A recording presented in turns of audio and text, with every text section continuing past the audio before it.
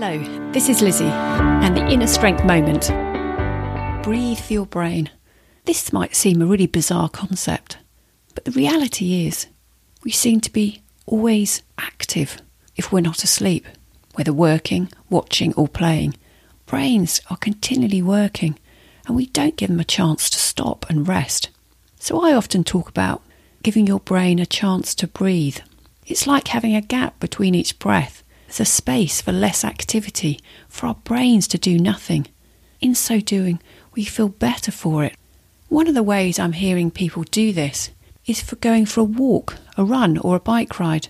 And as a bonus, great thinking and creativity takes place. You come back feeling really good and also completing more than you ever thought you would.